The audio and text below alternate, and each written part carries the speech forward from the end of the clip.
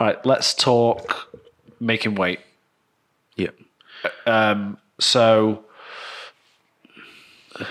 I want to start with why. Obviously, if we're talking powerlifting, it's a weight class sport, so you've got to make weight. But is that all you're interested in when it comes to making weight, or are you always looking to reduce people's weight within a? So when it comes to powerlifting, yes, obviously there is weight classes. Now, my initial thinking with clients or athletes who first start out in powerlifting is to not worry about weight class or making weight. Right. It should be the last thing you think about, because your priorities is to get stronger. Yeah. Now, this is more so especially for your very first competition. You get a first competition and it's like, cool.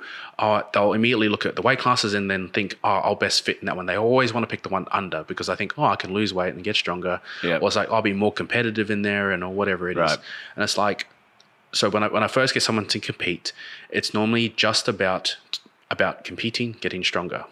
There's already so many variables to take into account. You're already going to make so many mistakes in your first competition. You're best trying to make it as easy as possible. Enjoy the process. Enjoy getting some personal bests and get them to fall in love with that process and getting stronger. Choosing a class because you think it's more competitive when you're probably not competitive and not going to be in any class for some time. The only way you're going to get competitive is get good at competing. Yeah. I made a post about this the other day. It's like, don't wait till you're competitive to compete to get competitive. Because it's a skill to learn, isn't it? Yeah. Yeah. And you're not going to go through all the learning process and you're not going to take yourself to the level without a form of, that competitiveness. And then you don't have something to compare against competition to competition. And then you learn all the variables that you have in there. Now, there are some cases you might cut down for the first individual, and there might be someone who's, looking to get stronger and is overweight. It really just depends on their goal. So when people say, I want to make this weight class, I remove that conversation. The first thing I ask them is like, why are you doing a competition? It's like, it's usually like, I want to get stronger. I want to hit some PBs. It's like, then that is what we're going to do. Okay. Now, if on the other hand, they have a body composition goal, then we'll focus on body composition changes and not worry about making a weight class. Yeah. So if it's, someone who is, say, 12 weeks out from comp and weighs 66, 67 kilos and wants to get down to the 60 kilo class, it's like, and we only have 12 weeks. It's like, that's 10% body weight over 12 weeks. It's going to be, just under 1% a week right up until the day of competition. Now, for someone who hasn't done a competition at all, that's going to be a lot of variables put in place. You're going to feel tired, exhausted.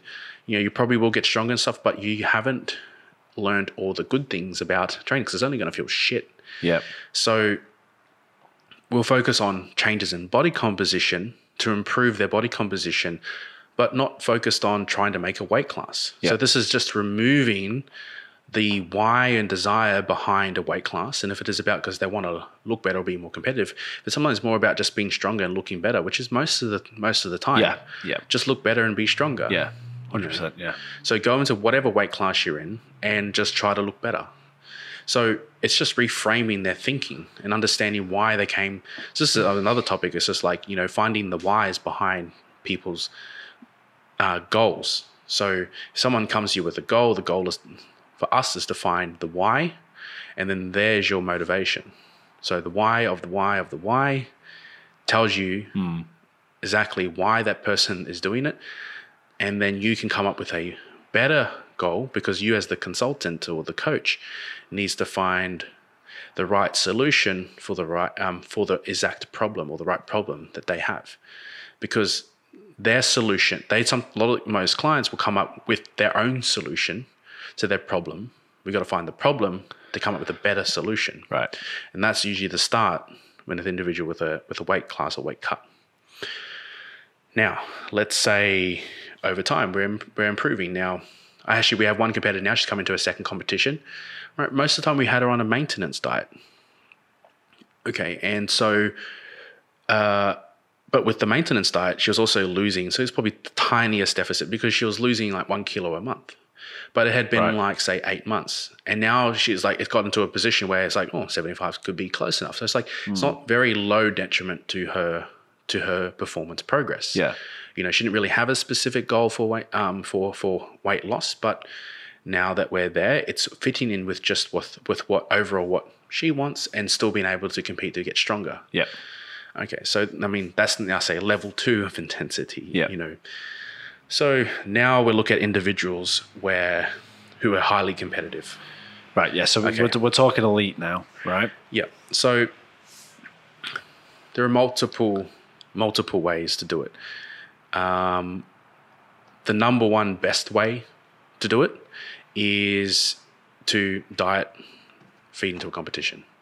Right. Okay, so that way you walk into the competition as well fed as possible to then maximize performance. Now, there are a couple of ways to do this. So you can, depending on the time we have with it, is that you can diet down months in advance. This is probably the best way. Yeah. Okay. Diet down months in advance, and then you eat up into it for 2 to 3 months. So if you're in a 90 kilo class, cut down to 85, then eat back up. And do you, when you're obviously doing your prep with the athletes, do you just go off the weight class that they naturally fall into, or do you actually sit down with them and go, okay, maybe we should look at long-term going down a weight class, going up a weight class? Do you? It depends on their competitive goals. Right. In general, when you get to the high level competition, let's say look at the women. Yep. 75 kilo class is the king class. You know, that's the class you get the big invites in. That's the class with the most competitive females. So 75 kilo class, if they're heavier, they're normally dieting down to 75s. Right. Then the next most competitive class is around the 60s. So Okay. Usually those are the two most competitive classes in the lightweight division, middleweight division. And so it may be dictated based off that or what they want to get out of it long term, or just sync it up with their long-term goals that I might just fit better in the 75 or 67s because it better fits my body type.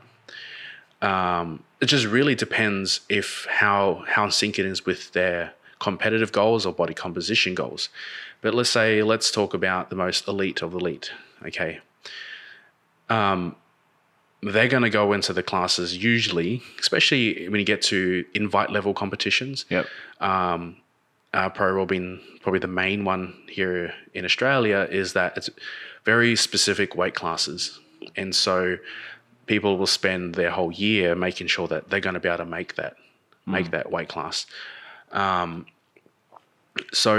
But let's just get about making weight classes. Yeah. Okay, because that in itself, by determining people's goals, and finding the best solution for it is another topic. Yes, of course. Okay, yeah. so let's just go into deciding the methods behind making weight for a competition. Okay.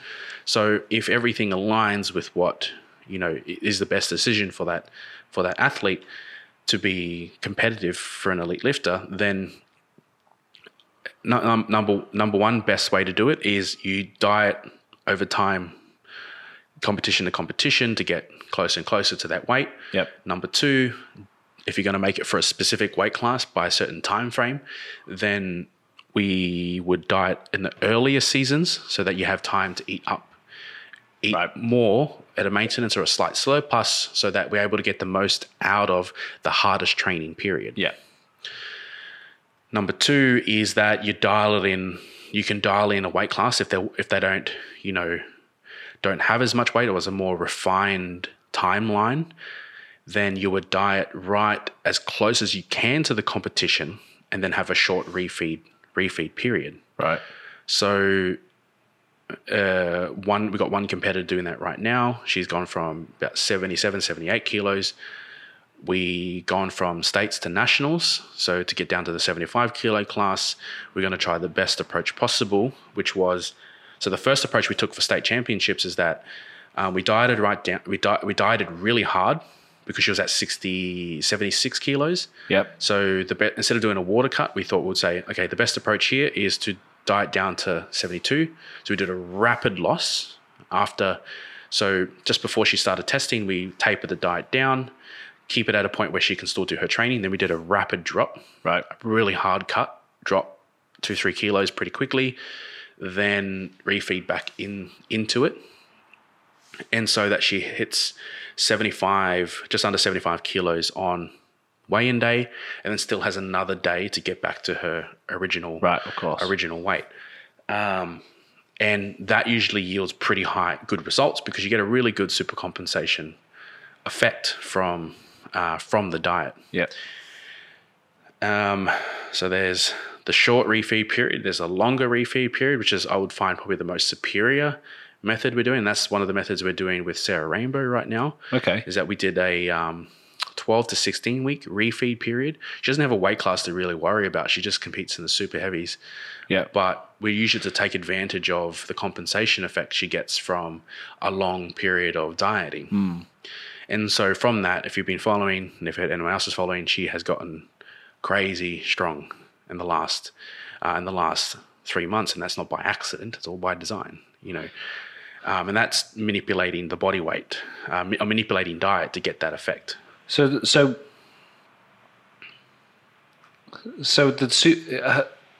just to clear up, has the super compensation lasted 3 months? Is that what you're saying? You can extend it by, you know, having a progressive refeed over time, and then during that period, she compensates with extra strength gains. Right. Eventually, that effect wears off. So her ability. So with diet, it works a little bit differently. You have the ability to store greater glycogen stores for for about a month or two. It's most sensitive in its earlier stages, the first 2 weeks or so. So you usually get a huge rebound in strength. So we utilize that period, but then we also just utilize being in a surplus whilst taking the advantage of her being at a lighter body weight. Her being at a heavy body weight was a disadvantage mainly for her deadlift. So How so? changes in leverages doesn't give you the ability to. Main thing is usually people's stomach gets in the way with their ability to keep the bar as close to their body as possible. Right. Okay. Interesting. So usually deadlift increases with weight loss. Usually because it changes their leverages. Right. Okay. My deadlift I've lost 8 kilos so far, and my deadlift has only improved. God, that's really interesting. Okay. So, you know, that takes advantages of her leverages. Now, the last method is doing water cuts. Right, and So- this is the most controversial one. I mean, most people have seen like boxers on exercise bikes in saunas and all that kind of shit, and nearly killing themselves. The problem with this is that it's should only be reserved for very specific reasons. One, it's done because an athlete was lazy to do a proper diet plan. So it's last resort. Yeah. Last resort, they're just lazy to do it, and they have to make a weight class because they may have committed to that weight class. And in some competitions, you can't change weight class. Right. So they've already been invited to that class because they competed at that weight class before, and so they just got lazy. Number two is a very highly competitive individual who wants to fit into a really, really low weight class to try and take something that is big. Right. So I did this with a lifter I've done heaps of water cuts with people, but there's one that stands out the most. I did about 5-6 years ago, and we did a mixture of all of them. We lost 17 kilos for a competition in about 16 weeks. I think it was like 12 weeks. It's a short period of time. Wow. Yeah. So we dieted, right? Then we lost as much as we can. So we lost about 7 kilos. We were trying to get down. He was 107, wanted to get down to 90. Right. And he wanted to break the all-time squat record for the 90 kilo class, which was 365 kilos. Right. So we dieted down, lost 7 kilos in a short period of time.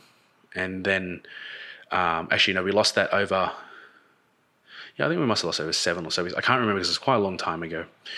Then we had to start so I think that we did that up until about 2 weeks out. I think we lost about 8 kilos. I remember getting to about 99 kilos in the diet.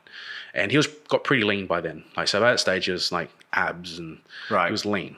So we still had another 9 kilos to go, 10% in body weight. Now there's levels of weight loss that we consider certain percentages of weight loss, either, safe to the point getting too dangerous. 10% gets to the dangerous end. And we had 10% to do. So you have to manipulate every possible variable that manipulates your body weight. So we usually start 2 weeks out. The water cut process starts about 2 weeks out. So what you want to do is you want the body to naturally lose as much weight as possible. All right, that's the least detrimental that we can get. So first off is water. So if you drink more water, there's a hormone that gets the antidiuretic hormone, or vasopressin, I think it's called, is the hormone that tells your body to retain water. So if we drink a lot of water, that hormone is reduced or another hormone is released. I can't 100% remember, but I know that hormone plays a really big role in water retention and regulates water retention. Right. So we aim for about usually just kind of based off their body weight. If you're 90 kilos, we'll have about 9 liters. 100 kilos, have about 10 liters a day of water. Fuck. You have a day. lot. Oh my God. I can't even imagine what it would take to drink that much. It's very, Jesus, very difficult. Yeah. And so essentially you drink the water, and you're over about a week, you'll notice that, you already start peeing a lot, but you'll notice you won't retain any water. Right. You'll drink, it's out. It's gone. So that antidiuretic hormone in the body is very highly present in low presence. So there's a diuretic hormone that's probably highly present. I don't know if it's just a lack of antidiuretic hormone or just a high presence of the diuretic hormone. Anyway, the body starts to release a lot of water, and this only lasts for about less than 24 hours. Right. So you'll drink as much as you can, and then you'll taper off super quick. So essentially you'll half the water before your body will still release it, and then the next day you'll only have a quarter of that. So normally if it's 10 liters, you have 5 liters, then 1 liter. Right. All right. And you normally do that before 12. So the 1 liter, kind of like trickling it down, allows that hormone to still be present, but allows you to drop more water than you're intaking. Okay. So you lose a fair bit of water. Next one is salt. Salt helps retain water. So you usually reduce salt levels so we don't have the bloating. So you increase salt levels, then decrease salt levels. Yep. You taper the salt levels down. That produces another hormone that helps release. When you have a high sodium intake, it helps release the sodium. Then you reduce it, and then the sodium output keeps going, and then you have low levels of salt in the body, which then is a bit of a mixture of dehydration and low levels of salt. Yep. You can play with fiber levels. So fiber holds water as well. Okay. So it holds it in the digestive tract. So you want to have a low fiber diet coming in. So you taper fiber out. Right. Okay.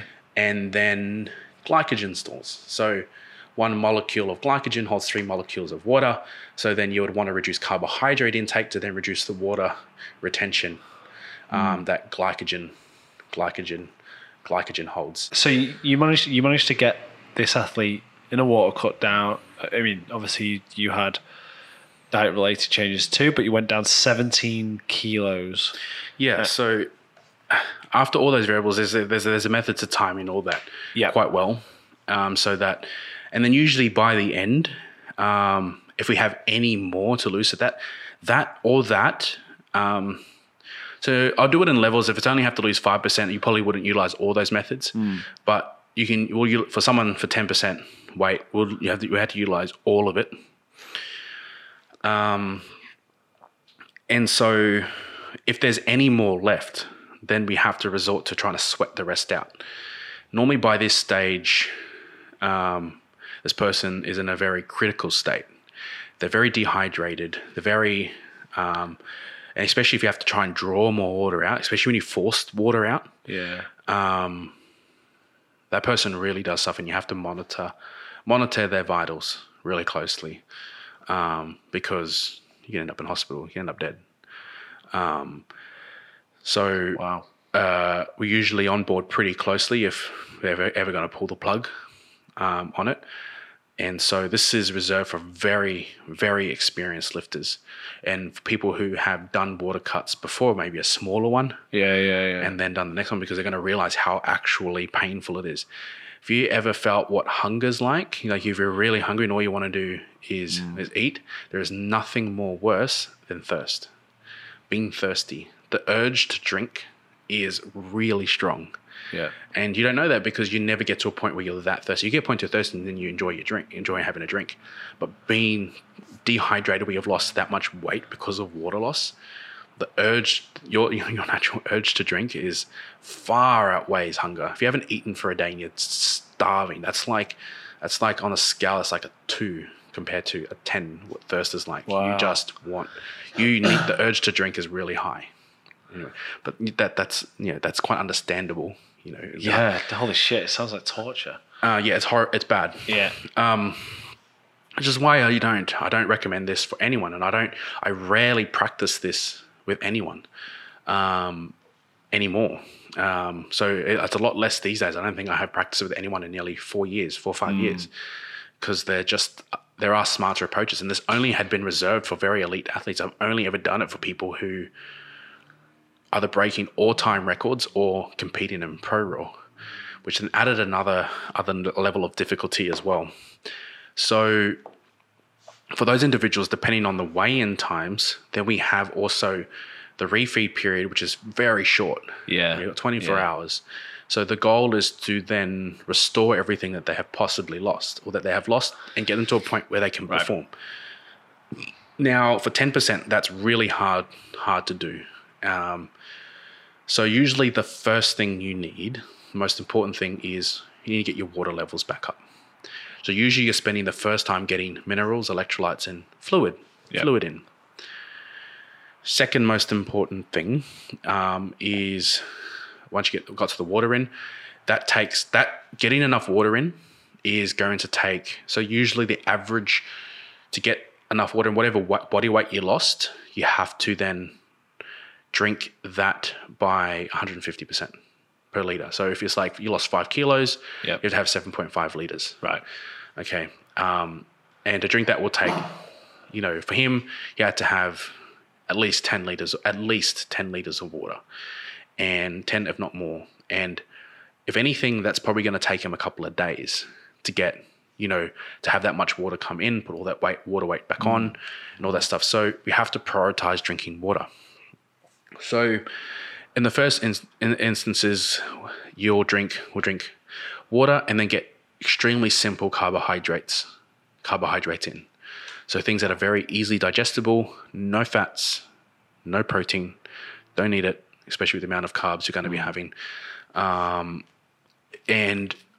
Essentially it's mainly just rice and salt is our main go-to, just rice and salt. And you can normally, if you just have rice and salt, you can eat a lot of it. Because you're going to probably want to get, depending on the individual size. So for 100 kilo lifter, you're going to be wanting, 8 to 10 grams per kilo of body weight. So 100 kilos, like 1,000 grams of carbs. And this is what I mean. This normally you'd stretch this over 3-4 days. I'm just trying to picture what 1,000 grams of carbs in rice would. How many grams of rice would that be? Honestly, I'm not saying that this is what you end up having to do, but this is what you have to do to get to a point where your performance levels are high. Yeah. So these are all the absurd targets you got to aim for someone who's going to do such an extreme level of cut. And this is only for him. Okay, Yeah, for other yeah, people, yeah. it's not going to be as much. Yeah. I'm talking about the most extreme level. Yeah, that's unreal. And this Yeah. is why, if I'm doing a diet then refeed phase, I'm refeeding over about 5 days. It takes me 5 days to get to a point where my glycogen stores are full. Right. And I'm normally having, so I normally taper. I start about 500-600 grams a day. And usually by the competition, I'm having 1,000 grams of carbs a day. So not only has to have it in one day, but most of that he's not even going to be able to retain all that. So for me to retain, I have to have it over a few days for me to retain that much glycogen stores. So it's just this. It is very difficult to get to a point where he's fully restored. So carbs and glycogen, basically, carbs and water is the main thing there. We probably wouldn't focus on any protein and fats until the end of the day, because the protein and fats are going to blunt digestion rates Okay. for water and the carbohydrates. So normally they're spending 8 hours just having water and rice and salt. Wow. Yeah. And their electrolytes and all that stuff, and then they can feed on the rest of the stuff. And normally we wouldn't allow. Well, my school of thought is changing this, so then we would load the fats up at the end of the day, but research shows that fats probably don't play as a bigger role for strength athletes. Performance-wise, it's obviously just mainly the carbohydrates, water, and salt. Okay. So we just mainly focus on that and just get their recommended daily intake of fats by the end of the day, which are going to be anywhere between 0.8 and 1 gram per kilo body weight. So, for someone 90 kilo lifter, that's probably 65, 70 grams to about 90 grams of carbs, of fats. Which we just focus on having at the end of the day. And because there's so much food to get down, fats and protein are going to suppress your ability to eat food. Yeah. So it all has to be timed. And normally this is timed to the minute, because you only have a certain rate of fluid uptake that your body can handle, and there's a rate of glycogen uptake, which is roughly, I think, from memory, is like roughly 1 gram a minute. Roughly you can take. I can't 100% remember. I think it's about 1 gram a minute, and then fluid is like about 200 to 300 mils every 15 minutes or so. So we have to, and that can change depending on body weight. So we have to base it around your digestion rate and how much time you got and how much you need to get in. So you might not be allowed to have any fats or protein or any real food until very, very late, because it is important that we get that in. Then we still have the next morning and to the day of the competition to try and fill out the rest of that if we've lost anything. So normally the next morning is usually you already lose about 200 grams of glycogen overnight, Right. roughly, depending on the individual size and stuff like that. So 100 to 200 grams you have to replace first thing in the morning, and then you get to start to actually refill glycogen stores again. So then you'll have to, how much time you have between then and the competition to get the rest of your glycogen store levels up. And you have all of competition to continue to drink carbohydrates, maintain fluid levels up. And it can take I've had people take until the next day, until the morning of the competition, after drinking, trying to get fluids, salts, and carbohydrates in, taking after like 10, 12, 13 liters of water, not until they actually compete before they actually piss a normal color again. So this is, I understand this. I highly do not recommend this. This is only reserved for elite athletes, and I'm not just saying this to protect my ass or anything. This is actually something I don't recommend. But it is a method that can be used, and mainly don't recommend it because it's very dangerous. Yeah. So I do want to talk. I do want to talk through the dangers, but I'm interested, having gone through all of that. Are these lifters, how do they feel about their performance? Do they perform up to their potential, and does it feel the same? Or usually, with all the people who have done up to 10% in body weight,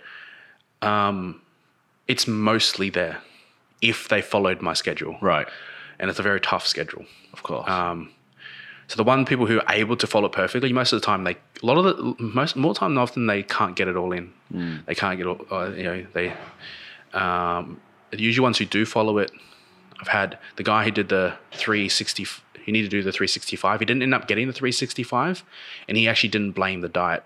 He said he felt good enough to hit it on the day. I can't remember why he missed that, but he ended up with 345.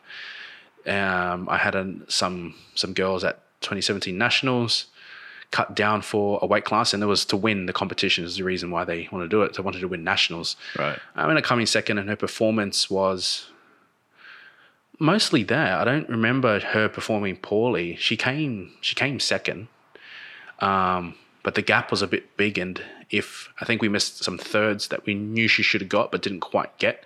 Right. She didn't quite fully recover, but they got a substantial number of their performance back. Yeah. And then that lesson, she realized she never wanted to do a cut again. I'm not surprised.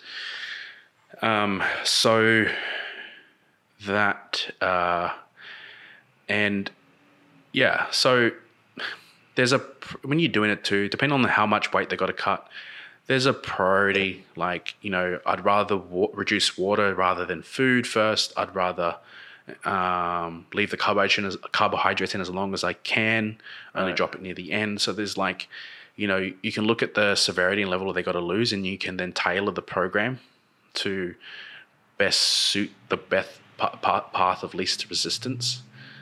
Some school of thought is people that try to do an overweight cut so they can start to eat and drink earlier. Yeah. But I don't think so. I think you're specialist to come in as tight as you can, because it's not the same as dieting down.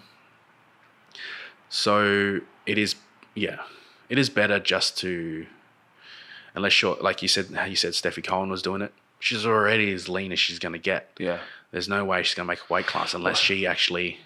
Well, this is the problem. Like, you can only lose weight if there's fat there, right? So if you're incredibly lean... Yeah.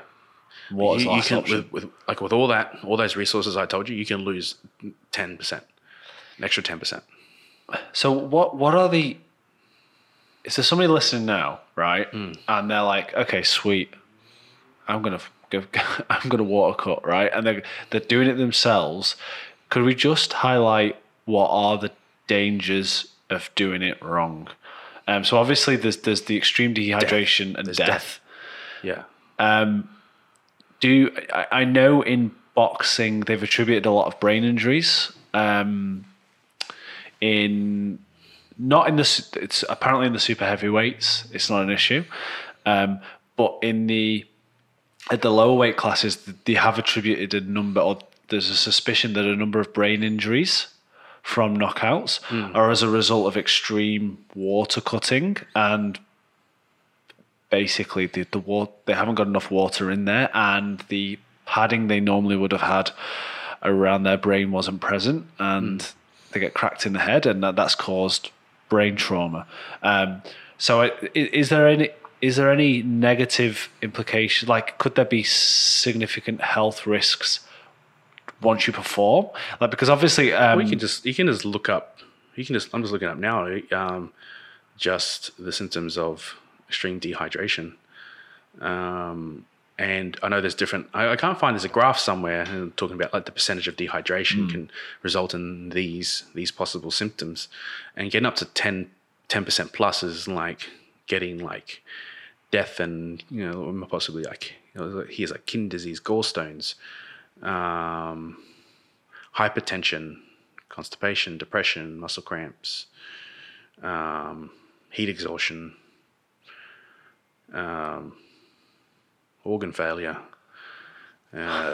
Organ failure. And so normally what it is that the most dangerous part of it is normally exposed to the shortest period of time, which is the dehydration. Right.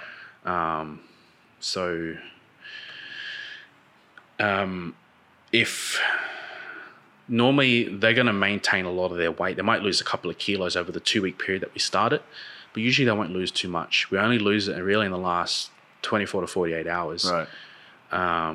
When we start to taper everything out and taper out the water, taper all that stuff out. And so Usually they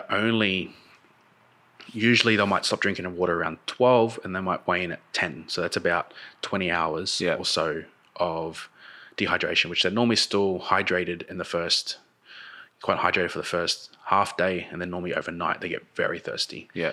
So usually that whole day is pretty uncomfortable. And so, that means that we keep the exposure time to the dangerous period the shortest possible. As narrow as possible, yeah. And that's probably I'm going to say the best way to get through it. I just don't recommend anyone doing it. It should be just reserved for the absolute elite, and I don't think it should be done at all. I haven't practiced it. I haven't practiced it in a very long time with anyone. We just be smarter with our dieting. Yeah. And even with the absolute elite guys now, it's like you just have to diet if you want to be at that elite level. And if you get to a point where you're extremely elite, then that's probably when you can do it. But I mean, like, you're already under 10%, you're like freaking 6% body fat, and you're already 5, 6, 7 kilos heavier than the weight class, and you want to go down and like demolish, the world, then that's probably a time you might need to do it. Yeah, but that's at stage you're pretty elite. Like most elite, you can just diet. Yeah. Normally there's a couple of kilos if you just, like I said, if you're lazy. I've had a couple of athletes who are just lazy at dieting. You just do a couple of kilo cut and refeed. And normally, usually if you do spare of the moment cuts, they perform worse than someone who did a longer water cut and lost more weight. So I can lose 2% for someone who, if you just did a day before, it's like, I haven't made weight. So they'll go sauna, they'll go lose carbs, and then they drop everything they can in one day. Then try to refeed or back. They normally perform worse than someone if I'd lost 5% but had perfectly timed all the nutrition. Because you could get away with just still eating carbohydrates and still having a good diet, fair bit of food coming in, and just do a water cut, and you can lose a fair bit there. And you can even just reduce dietary fiber and sodium levels and still keep food coming in. So at least we still have glycogen stores, but you've reduced the water by a few percent, your body weight by a few percent because of water manipulation. So, different stages of intensity to do it. The example I used is obviously one that was very extreme. Yeah. Obviously, that's on the most extreme end. Yeah. And you want to leave all the sauna and wet sweatsuits and stuff to the very last minute. Yeah. So we normally use that because I had practiced this a fair bit with quite a few elite athletes. I knew exactly what weight they needed to be at various times of the day to be ready for the morning of the weight cut, because then usually after a big water cut, they wouldn't lose any more over sleep. So we would have to then make sure that you'd only lose about 0.5% of your body weight over sleep by that stage. Normally you'll lose about 1 to 2%. But they only lose about 0.5%, maybe 1% if they still had more room. So we have to ensure that they've got to be 60 kilos, and they have to be 60.6 the night before. Right. So then we can time the weight loss over that period of time. We've had people who are so dehydrated that even having a shower put weight on. Their skin absorbed fluid. Holy shit. That's incredible. And they put weight back on. Wow, that is incredible. So you got to the point where we just stop recommending people to it's shower. insane. That's absolutely insane. But again, don't recommend it. Fuck. Yeah, I can't say that enough. I don't want someone on here listening who's new at lifting trying to do a water cut. Yeah. You'll hate powerlifting forever. Fucking hell. Especially if it's your early experiences of doing it. Definitely. All right. But actually, just say all this information is for entertainment purposes only. Yeah, it's all highly prescriptive. You always have to go and consult somebody if you want to do any of the stuff we talk about anyway. Mm-hmm. It's never the recommendation to, even when it comes to the lifting advice, it's never the recommendation to do it on your own. Mm-hmm. Ideally, you obviously go and see a coach or get an expert. Yeah.